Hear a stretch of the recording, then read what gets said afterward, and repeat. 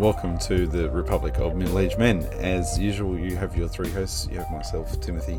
You have Lachlan. Howdy. And Ruben. G'day. So, gentlemen, after last week's failure to not keep up with tradition by myself, I'm going to start with, what are we drinking tonight? We've actually been hanging out for quite a while on already, so I've already had a big cup of tea.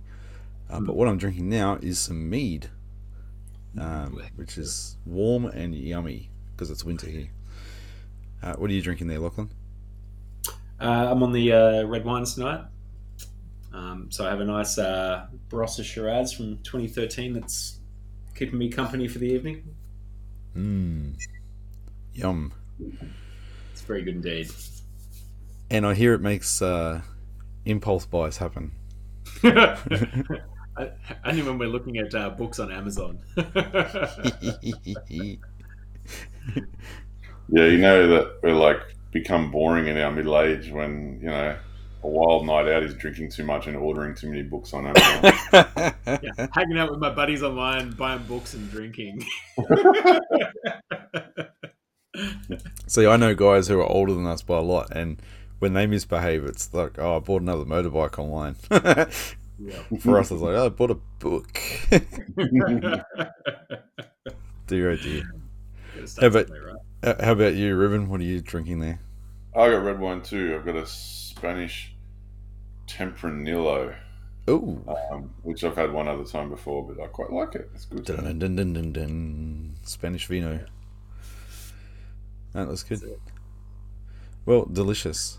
So tonight's a bit different. We're going to just casually chat about our thoughts about the Enchiridion that we finished last week, and then we will discuss what's coming next. So, what did you think about the Enchiridion? I'll start with you, Ruben. I'll mix it up a bit. What are your? Let's start with an overall score, perhaps out of 5. Well, that's tough, but what are they, stars? Sure. Are they stars or peanuts or potatoes? Potatoes. What about dusty sandals? Crocs. Yeah. Crocs. I don't know. I'll probably give it a 3 out of 5 dusty Crocs. 3 out of 5 dusty Crocs. How about you, Lachlan? What's your out of 5 dusty Crocs score? Yeah, fair call. I'd be about the same, I reckon. A 3 out of 5? Yeah. Okay. I think I give it almost a 4. I think part of that is it's an easy read, and it's sure. You can pick it up, read a little bit, and put it down. Which, for me, with kids and family and many other things going on, that's handy. So that certainly, I did like that format, and I liked the content. A lot of it was practical that I got out of the book. So yeah, I think I'll give it 4 out of 5 Crocs, dusty Crocs. Yeah, I mean, there's something to be said for the format. It literally translates Enchiridion to handbook, and that's the way it's supposed to be. It's something that's a bit more short and snappy and to the point, so you can kind of, get straight to the gold rather than sort of ferreting through it like maybe we did on the Republic, where you're sort of digging through to find the good stuff. I mean, there's plenty of good stuff in there anyway, so we weren't digging too hard. But in some ways, I actually missed the long form. Whilst it's more time and it's harder to fit in sometimes, like to sort of get the reading done and then be sort of thinking about it, making your notes and all that sort of stuff. But I think I liked. I probably would have scored it higher maybe if we were sort of getting it in the context of the discourses, where you're getting some more of the background of where that learning's coming from. You know what I mean? I mentioned to you guys before the show, I actually went and bought the copy of the discourses so I could read through that, because I found this really interesting as well, but I want to see some of the context around where it's coming from as well, because I know there's been a couple of times we've been reading through things, and I think, you know what, I think I'm thinking too literally about this. And if I maybe understood the context a little bit better of what was leading to that sort of moment, it might make more sense to me, if you know what I mean. It's also, I do, and maybe that's why I give it a slightly higher score, because I've read a lot of Stoic philosophy over the years. Maybe I kind of got what he was getting at already a little bit. I don't know. Maybe that's something that contributed. Yeah, look, I think you could still. There's still plenty I got out of it. Don't get me wrong. But yeah, it's just sometimes it felt a bit jarring or harsh on a few things. I was like, how do we land here? Because it's just interesting. Do you mean like the don't grieve if you lose a kid things, or? Yeah, or I can't remember. It's like about like losing a jug and then losing your wife, and like it's the same thing. Like maybe it was poorly translated. Maybe he was saying losing jugs and losing the wife. And it's like, there you go. Hey yo. Yeah, sorry. Yeah, struck one. Gonna go see Min soon. How about you, Rubes? What did you get out of it? I just on the scoring, I gave it I think content wise, like practicality, yeah, it's really good. And as a handbook, I think it probably would score higher than that. But when I say 3 out of 5, I just mean in terms of entertainment, like as a book more broadly. And I didn't enjoy reading it like I did something like The Republic. But just for all the reasons that you guys just said, it's not supposed to be read in that same way. It's not. That's just not what it is. So, in some sense, my score is probably not fair. But you put me on the spot. So. No, but it is fair. It's like, I certainly agree. I think there's more enjoyment in reading The Republic than there is in reading this. But I feel like there's more tools that I walked away with from this than what I walked away with from The Republic. So, yeah, it's more practical. And I too, I think, struggled a bit in the same way that Lachlan did. He would say things, and I'm like, that's really interesting, but I'd love to see what you're basing that on, because that's a very strong claim, that sort of stuff. So, whereas with the Republic, by the time, generally speaking, by the time Socrates comes to a conclusion, you've got the whole backstory. Probably too much backstory. Do you reckon when he's taking you through that whole like Socratic reasoning to get there, like that's the whole point, right? Like that he's done this big setup so you could take that leap at the end, because you've come with him through that journey already. Yeah, I enjoyed that. But you're not supposed to get that out of this, out of a handbook. So I guess sure. It's not fair to say that it's not there, because it's not supposed to be. Do you reckon this is the philosophical equivalent of TikTok? I feel like that's what it is. It's like very, very short and sharp, like little points. Yep. Like you could take a section out of this and just bang, put it on. You could make a TikTok for most of the passages in this, knock it over in 30 seconds, the main point. I don't think you could do that with anything in The Republic. We couldn't knock anything over in 30 seconds. What are you talking about? Well, yeah. I mean, maybe dogs are philosophers too. Maybe you could argue that in 30 seconds, but yeah, not the way Socrates does. You couldn't. Yeah. By the way, I've decided that over the next couple of months, I'm going to try and re-listen to all of our episodes and write down all the T-shirt ideas we had, because I reckon we've had about 10. They're all terrible, but we had 10. I reckon there's got to be a good one in there somewhere. Trademark. Okay, what was...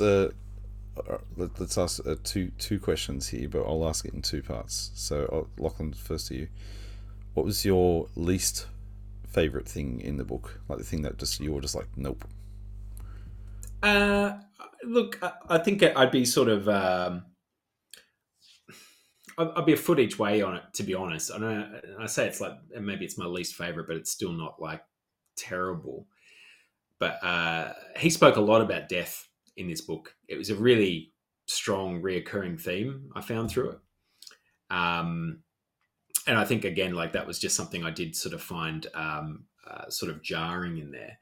But at the same time, sort of stepping back from it, I could see the logic of why he probably hammered that home, because at that point in time, death was a fairly common occurrence, right? And it's something a lot of people would have had to get to grips with. So it was probably quite practical advice. I mean, it's something no one avoids, right? So it's going around us at all times. But it did sound a bit cold at times, and I sort of found that a bit hard to gel with. There's some similar kind of themes around sort of compassion as well, which was kind of like, there's some passage about, you can, wail with somebody who's experiencing, some loss like that, but don't get too kind of caught up in it, I think was kind of the thing, which, that it's probably fair, but sometimes it just felt a bit cold. That's all. Yeah.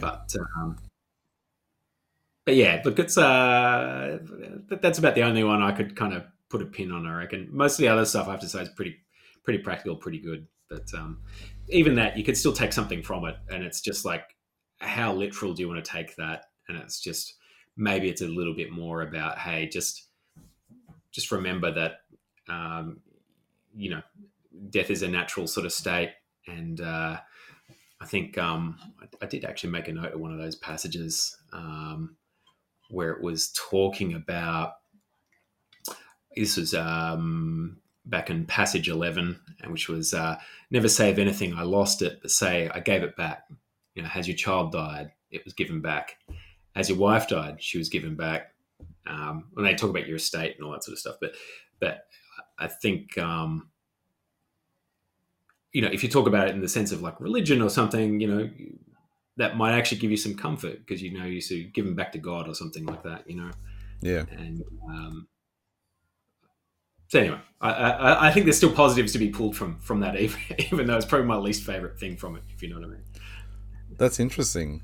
Before I hand over to Ruben, like that's like my favorite part of the book. So, yeah, there you go. All right, Ruben, for you, least favorite bit.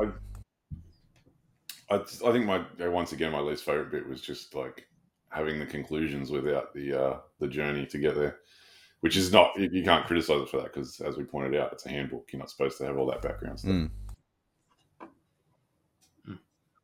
All right. For me, least favorite.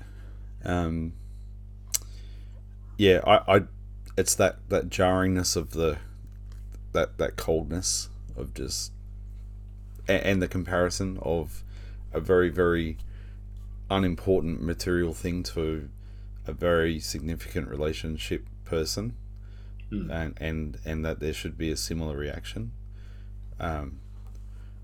Is probably the part where I'm like, I feel like it's a bridge too far.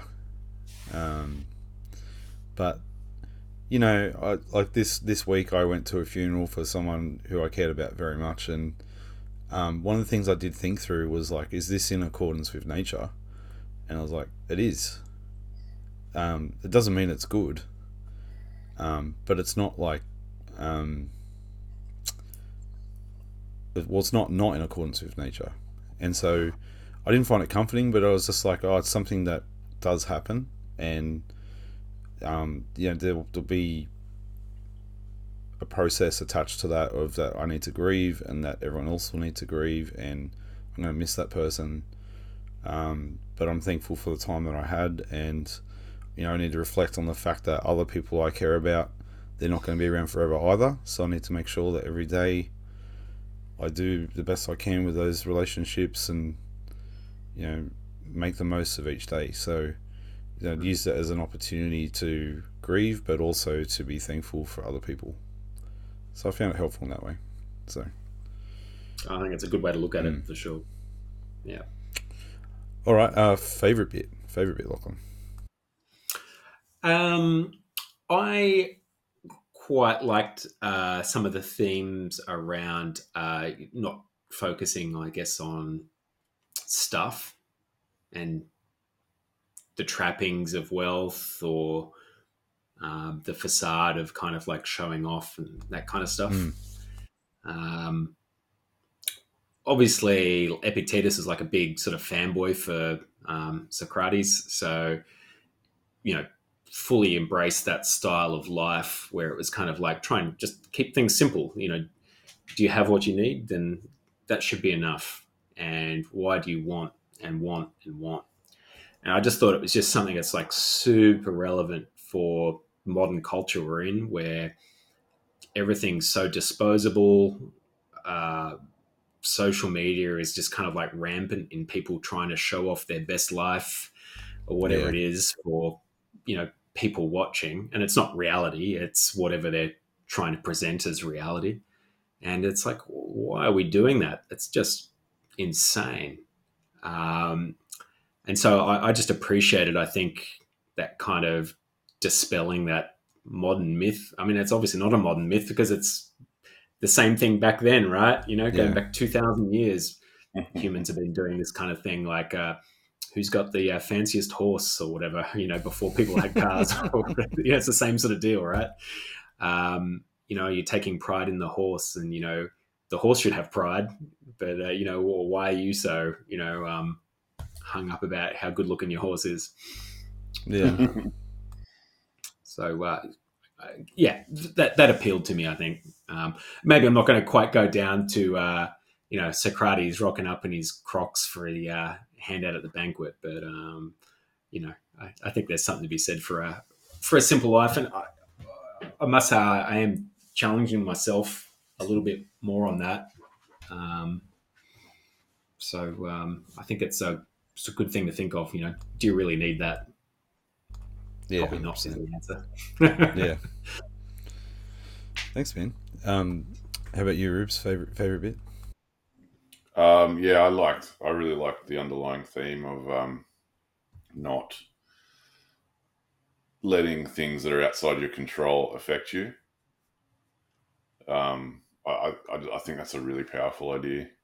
I think it becomes less relevant for things that, like, for major events. Like, I mean, if your house burns down and you had a real material loss, then I'm probably not quite as so on board with Epictetus, particularly once, like you were pointing out too, like with the loss of a family member.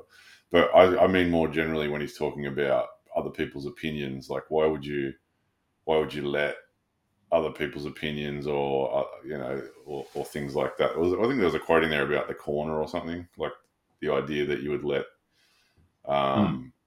those things that are outside your control really affect you. And I think that's also really relevant today because you see it in social media, you see it in current affairs, and people get really upset about, this opinion or that opinion or this news or that news. When you do step back a little bit and just kind of go, I don't know these people. Why would I put my own, psychological and well-being in their hands? I think that's a really, really poignant thing to point out. I think so. I think you nailed it all the way back then. I think that's also a really useful tool. I think that's spot on too, mate. I mean, how fired up do people get about opinions on the internet? Holy moly! Big time. People will just go to town and will not let stuff go, and it's just why? Who cares? Someone's got an opinion. Everyone's got an opinion. Like, and we're all guilty of it. But I think it's a really useful tool. But even like in the like the intermediate sort of thing in between your house burning down and someone saying something you don't like, but even like in the middle there somewhere where you've got like things can happen to you at work or things can happen just with your life in general. But when there really is nothing you can do about it, what is the point of having it drag you down? It's not going to make you deal with the situation any better. But I do think the secret there is it really out of your control? Because there's a risk. I do think there's a risk there in kind of going, oh, I can't control that. I'm just going to forget about it. Because look, let's face it. Sometimes, particularly when you're talking about a relationship, there probably are things you can do. But more generally, that's why I say things like current affairs or someone's opinion. You're not going to change their opinion. You can't do anything about that. You can't let that haunt you. So yeah, that was probably the bit I liked the most. Yeah, nice. My favourite quote is that one that you talked about before, Lachlan. But there's so much gold in this book. So everything that you said, Ruben, completely agree with. The thing I've been using as a tool a lot, which I mentioned before, is that is it in accordance with nature? I've been finding that that's helping me be a lot more patient. So, for example, my dog barks at stupid things sometimes out in the yard, and I start getting angry at it, and then I'm like, is it in accordance with nature for my dog to bark at a bird? Yes, it is. Why am I angry at this? Like, it's in accordance with nature. Don't get angry at it. So I'm like, okay. Yeah. And then, like, even today, I was at my parents' place, and the kids were all running around being noisy, and it started to get under my skin a little bit because I'm a bit overtired today. And I just realised, oh, hang on a minute, they're just kids having fun. Is that in accordance with nature for them to be noisy? Yes, it is. All right, so I need to remove myself from this area because they're not the problem. I'm the problem. And so I just went and gave myself a timeout for 5 minutes up with everyone else. Yeah. So I'm like, actually, it's in accordance with nature for them to be running around like that. So, good way to think of it, I reckon. Yeah, but something I think I'll do as my next blog is there's a compatibility issue, and I don't want to drone on too much about this in the episode, but like Christians believe that nature has been corrupted, and so I want to explore the idea of like this idea of is it in accordance with nature versus is it in accordance with the original design, because I think if nature's sinful or corrupted, then because something's in accordance with nature doesn't necessarily mean it's good from the Christian perspective. So I want to explore that a little bit. I think I'll blog about it at some point. That's a pretty big question, bro. It is, but I've been chewing on it for weeks. Yeah, right. So I'll see how I go. But yeah, do you follow what I mean, Rubes? No, 100%. No, yeah. Yeah. I know exactly what you mean. Do you get it, Lachlan? No. All right, so I'll quickly. I've got good Christians. I'll quickly explain it. So the biblical account of creation is that God created it, and then at some point, mankind sinned against God, and then sin entered the world and corrupted the world, and so the end game for the Bible is God will create a new heaven and new earth, and that everything will be replaced basically, and that's why there's death and decay and all these problems in the world. So if something's in accordance with nature, as in nature now, then the biblical perspective could be, well, just because something's in accordance with nature doesn't mean it's in accordance with the original good design. It could be that its nature now is one that is affected by the consequences of sin, as opposed to its nature how it was intended to be prior to sin occurring. Sure. Does that make sense? Yeah. So then the question is how. Yeah. So the question then is, I suppose, how are you supposed to view nature? Yeah, like, and then as supposed to be the nature if it is not what it's supposed to be. So then, as a Christian, is the tool to apply, is this in accordance with nature, or is the tool to apply, is this in accordance with the original design? But if it's in accordance with nature but not the original design, then you need to think about it harder. So it's a complete mind-messing thing, but I want to try and work through it at some level. I'm sure someone else who's much smarter and much more articulate than me has done it before, but I want to give it a go. Yeah, no, good. I think that's a really interesting question. Yeah. It'll probably just confuse me more, and I'll have more questions at the end of it. That's never a bad thing, right? Asking questions is the best thing. Yeah. Well, the important thing is that you don't pretend like you know, right? Exactly. There's nothing. Yeah. And if you start to think you know something, then just trust yourself. Yeah. All right. Well, Is there anything else that either of you would like to say about this book? I'd recommend it to anyone to read because of the bite-sized chunks. I think it's something anyone could pick up and get something out of. And if you find it boring, you put it down and just read another passage another day. I think it's a good little thing. I tend to agree. Yeah, it's really accessible, really. I think anyone can kind of pick it up and, take a minute to think about it. I think that's true for any of this stuff we've been reading. Thinking about it in a scholarly way, even though we're not scholars, just forcing yourself to sort of stop and think about the content and what you think the intention is, has been really amazing. I mean, I think that's true for all the stuff we're reading. It's just because, sometimes when you're just reading something, you're reading it, you're not really thinking about it. And it's kind of handy being in those bite-sized chunks, because I think it forces you to stop because you've read that chunk, and then you can kind of think about that for a minute before you move on. But yeah. But, yeah, I think so. Oh, there is one other bit we didn't really touch on. I really liked the idea in the book where it says it is but an impression. I think that's a really unique and useful way to think about things, because it makes you sort of stop and go, oh, hold on, is this something that actually affects me, or is it an impression in the sense that it's something I've created within my own mind? I think that's a good I think that's a good line to draw, or at least a good thing to think about when you are reacting. 100%. I found that so helpful too. I haven't tried it, but one day when somebody does say something with the intention of upsetting, I'm just going to go, I'm going to say talk with the hammer. I'm going to put my hand up and go, you are but an impression. Here's an experiment.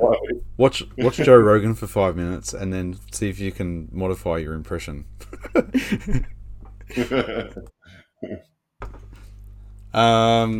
You guys have covered it. There's nothing else I want to say about it. Yeah, cool. Yeah. All right. Well, shall we talk about what we're going to read next? Sure.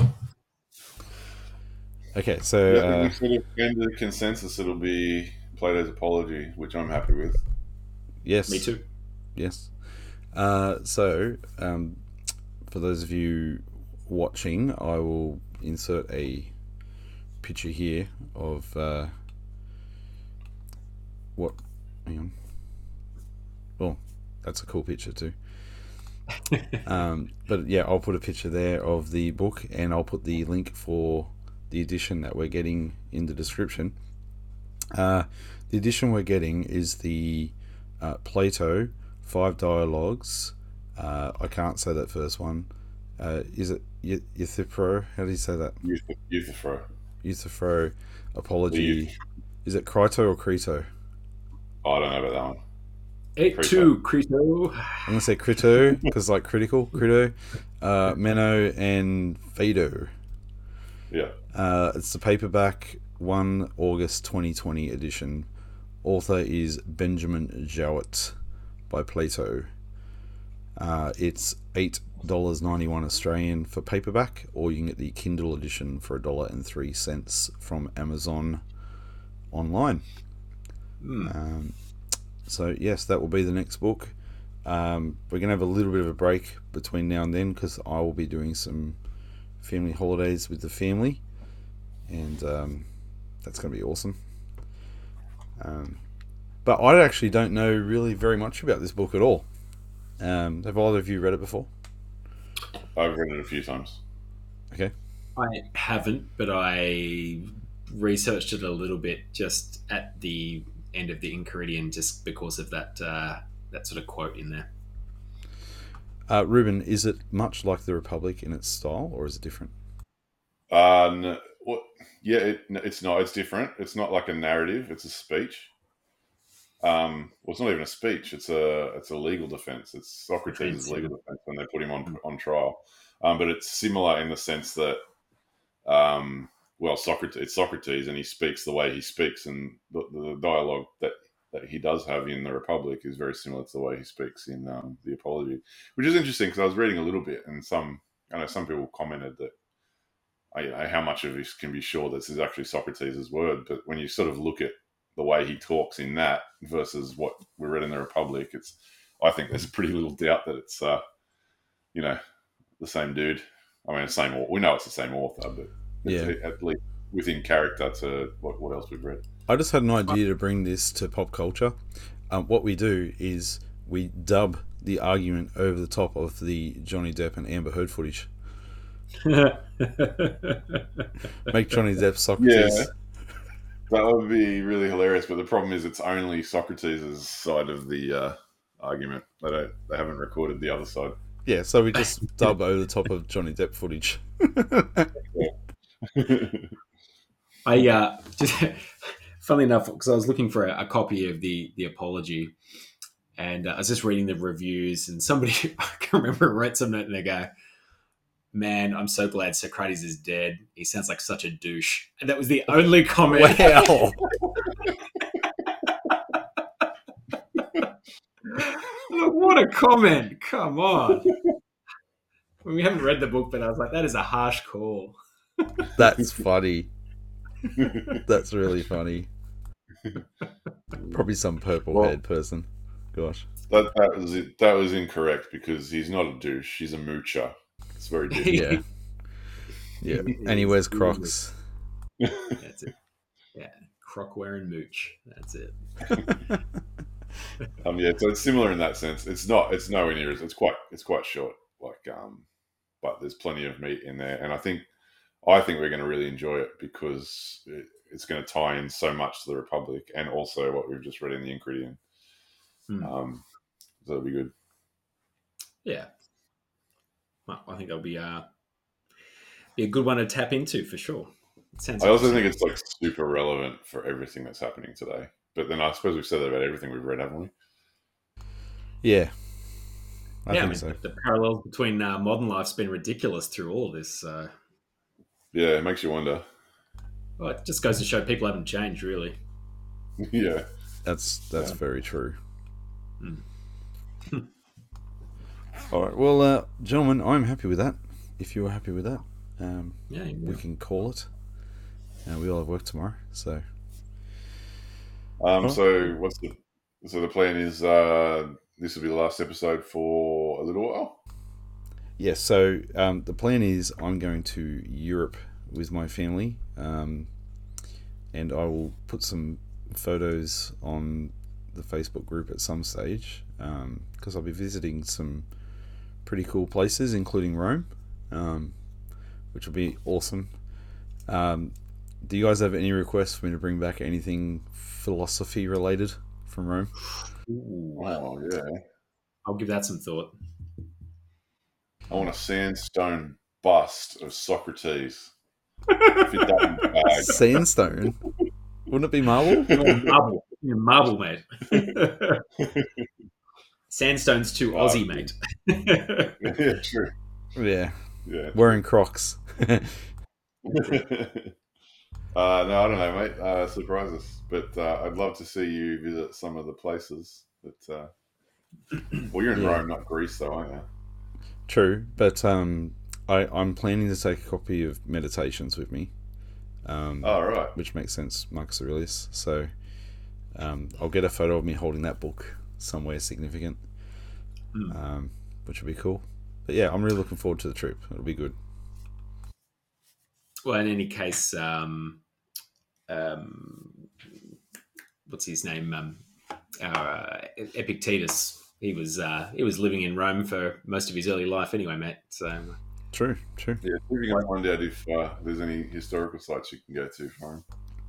Well, I'll also be going to Pompeii, so I'll get some photos of that too, because that'll give us a little bit of insight to how things looked. So, yeah. That's awesome. Cool. All right, well, let's wrap it up there. So, for those of you listening, remember, the Republic wasn't built in a day, and neither middle-aged men. And we'll see you when we resume for Season 3, when we dive back into some Plato. So we'll catch you all then. Thanks very much, guys, for a great time going through this book. and see you when we come back. See you, boys. Awesome. See you then. Bye.